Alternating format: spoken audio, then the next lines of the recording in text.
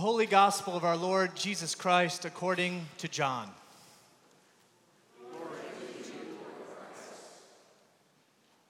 Now before the festival of the Passover, Jesus knew that his hour had come to depart from this world and go to the Father. Having loved his own who were in the world, he loved them to the end. The devil had already put it into the heart of Judas, son of Simon Iscariot, to betray him. And during supper, Jesus, knowing that the Father had given all things into his hands, and that he had come from God and was going to God, got up from the table, took off his outer robe, and tied a towel around himself. Then he poured water into a basin and began to wash the disciples' feet and to wipe them with the towel that was tied around him. He came to Simon Peter, who said to him, "Lord, are you going to wash my feet?" Jesus answered, "You do not know now what I am doing, but later you will understand." Peter said to him, "You will never wash my feet." Jesus answered, "Unless I wash you, you have no share with me." Simon Peter said to him, "Lord, not my feet only, but also my hands and my head." Jesus said to him, "One who has bathed does not need to wash, except for the feet, but is entirely clean.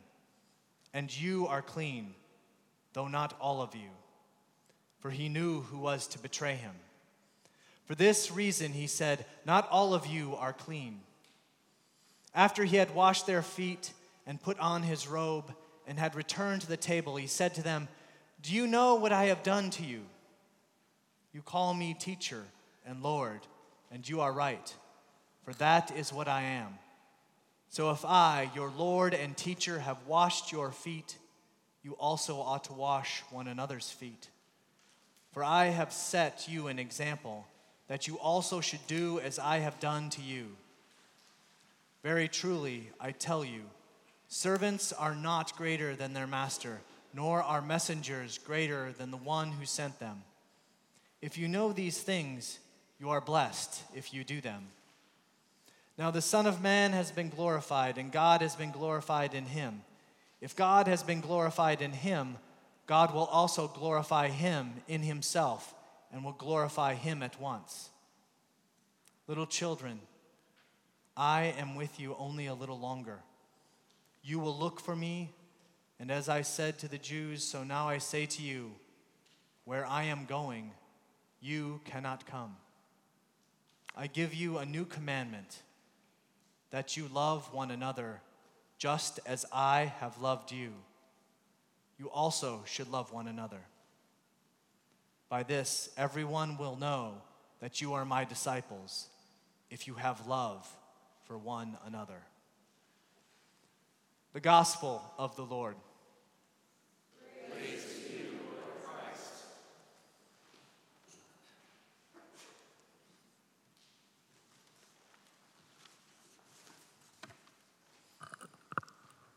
In the name of the Father, and of the Son, and of the Holy Spirit.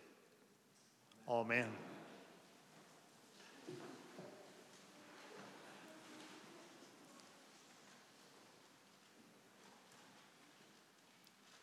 From the gospel lesson that we have just heard, I give you a new commandment, that you love one another.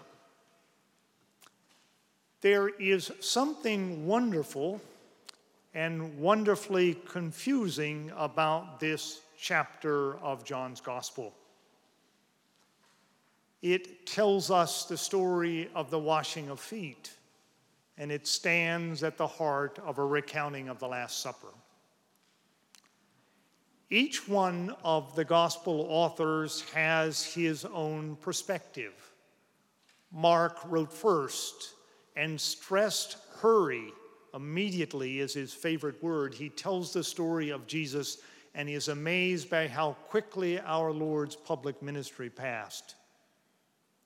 Matthew and Luke slow the story down, expand sections on the teaching of our Lord, and bring their own emphasis. Matthew is interested in how Jesus relates to the law of Moses. Luke is interested in the concrete work of faith, particularly for the poor and the homeless and the outcast. John probably writes last, and of all the gospel writers, John is the one who assumes that those who approach his story already know the basic narrative from the other gospel authors. He's like an experienced teacher who knows that the story he is about or she is about to teach is one that those who listen have heard many times, who tries to figure out new ways to present the story. In John's case, John takes stories about miracles, which often take 4 or 6 verses in other gospels, and expands them to full chapters so he can plumb the meaning and the significance of what happened. That gives him a lot of freedom. And part of that freedom is he can leave out things he wants to leave out. He can dwell on things he wants to dwell on. He can ponder things he wants to ponder. The confusing thing about today's lesson is the Last Supper in John's account has no supper. Now, we've heard about the Passover in the Old Testament lesson. We've heard in the epistle that Paul recounts what has been passed on to him about that supper. But there's a reason we didn't hear any of those words in the portion of John we heard today. John simply leaves that out. He knows, of course, of the words about bread and wine representing Christ's body and blood. He uses them when he tells the story of the feeding of the 5,000, but they're not here. He assumes that we already know that story. And so we have this interesting meal. We're told that people are reclining, which is a position in the ancient world, the ancient Roman world, in which people had a banquet. We're told that he takes a morsel of bread, wipes it in a bowl, and gives it to Judas Iscariot. That's in the verses we skipped over in today's lesson.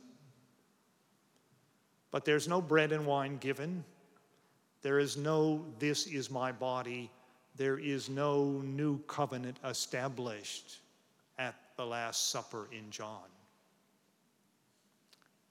Now, there are a couple of reasons for that, and I think one of them has to do with his rethinking of the parallel between the events of the Old Testament and the Last Supper and the last week of our Lord's life. In Matthew, Mark, and Luke, we're told that the Last Supper is a Passover celebration. You might have been fooled by the words in today's lesson. John begins by saying, before Passover, Jesus met with his disciples. It's not a Passover meal. The parallel John wants to draw is between the sacrifice of the Passover lamb and the death of our Lord. So for him, Good Friday is the day of the preparation of the Passover. The Passover is the evening of Good Friday. Jesus is in John's gospel, and only in John's gospel, the Lamb of God that takes away the sins of the world. And so John is making a parallel. Just as the lamb was sacrificed that the Jews in Egypt might be passed over, Jesus is our Lamb of God who takes away the sins not only of a people but the whole world. But there's something else interesting that John is up to, and that has to do with the washing of feet. There is a story in every one of the Gospels about the woman who comes to Jesus in the week before he is crucified and pours oil upon him, anoints him. In some of the accounts, Jesus said, "You have prepared beforehand for my death. I am anointed." Matthew and Mark have the anointing as it normally is of our Lord's head. But as John and Luke understand it, the woman anoints Jesus' feet. She's not named in Matthew, Mark, or Luke. Matthew and Mark say it took place in Bethany. Luke doesn't give us any geographical location. But John names the woman. It is Mary of Bethany, the sister of Martha, the sister of Lazarus. And she washes his feet with oil and dries his feet with her hair. Michael Curry, our presiding bishop, is an amazing preacher and is able to fill a room with excitement with his preaching. I bumped into him one day as he was walking out of the sacristy of Virginia Seminary, and he took my look, I think, as saying, "I heard that story you used before, though in fact I hadn't." And he said simply, "I'm a terrible copycat. I hear a good story and I repeat it." Jesus, in John's accounting, sees a good story and repeats it. Mary washes his feet and dries it with her hair.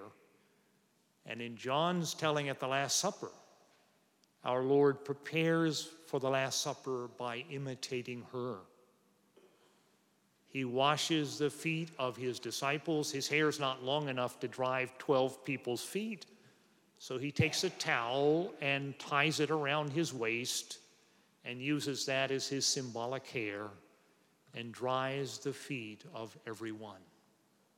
And then John, at his best, he pauses to explain what this has meant. "I give you a new commandment, that you love one another as I have loved you." And John might have gone on, "You love one another as Mary of Bethany has shown me love, as I have seen the love, as I have imitated. You are to use that love with one another." Now, Luke has a story which John certainly knows and almost all of us know, and that is the occasion when Jesus came to dinner at Mary and Martha's house. Martha did all the work of serving, and Mary sat at Jesus' feet and listened to every word. We know John knows the story because when he has a dinner at their house, he says, "And Martha served, and Mary sat at Jesus' feet." He doesn't have Martha's complaint, however, that she has to do all the work. Jesus says in Luke's gospel to Martha, when she does complain, she has chosen the best part. And I think this story, again, is a way for us in John's gospel, remembering that story, to note that the best part in the Last Supper is paying attention to what Jesus says. Not, in the end, the handling of plates. As a priest, I can say that's a great deal of fun. The moving chalices and patens around in the celebration of the Eucharist. John knows about that. John can draw from that story. John can recite the kinds of words that Paul recites. But as John understands it, the heart of the story is the kind of service that Mary of Bethany has performed and that he has imitated. "This is my commandment. This is my new commandment, that you love one another as I have loved you." John wants us to fathom, to plumb the deep love that Jesus has for us. And every time we receive the Eucharist, to think of that love and hear his command, his new mandatum, the new Maundy of this day, that we might love even as he has loved us, that we might serve even as Mary of Bethany has served. And Jesus says, "This is my new commandment, that you might love one another as I have loved you." Amen.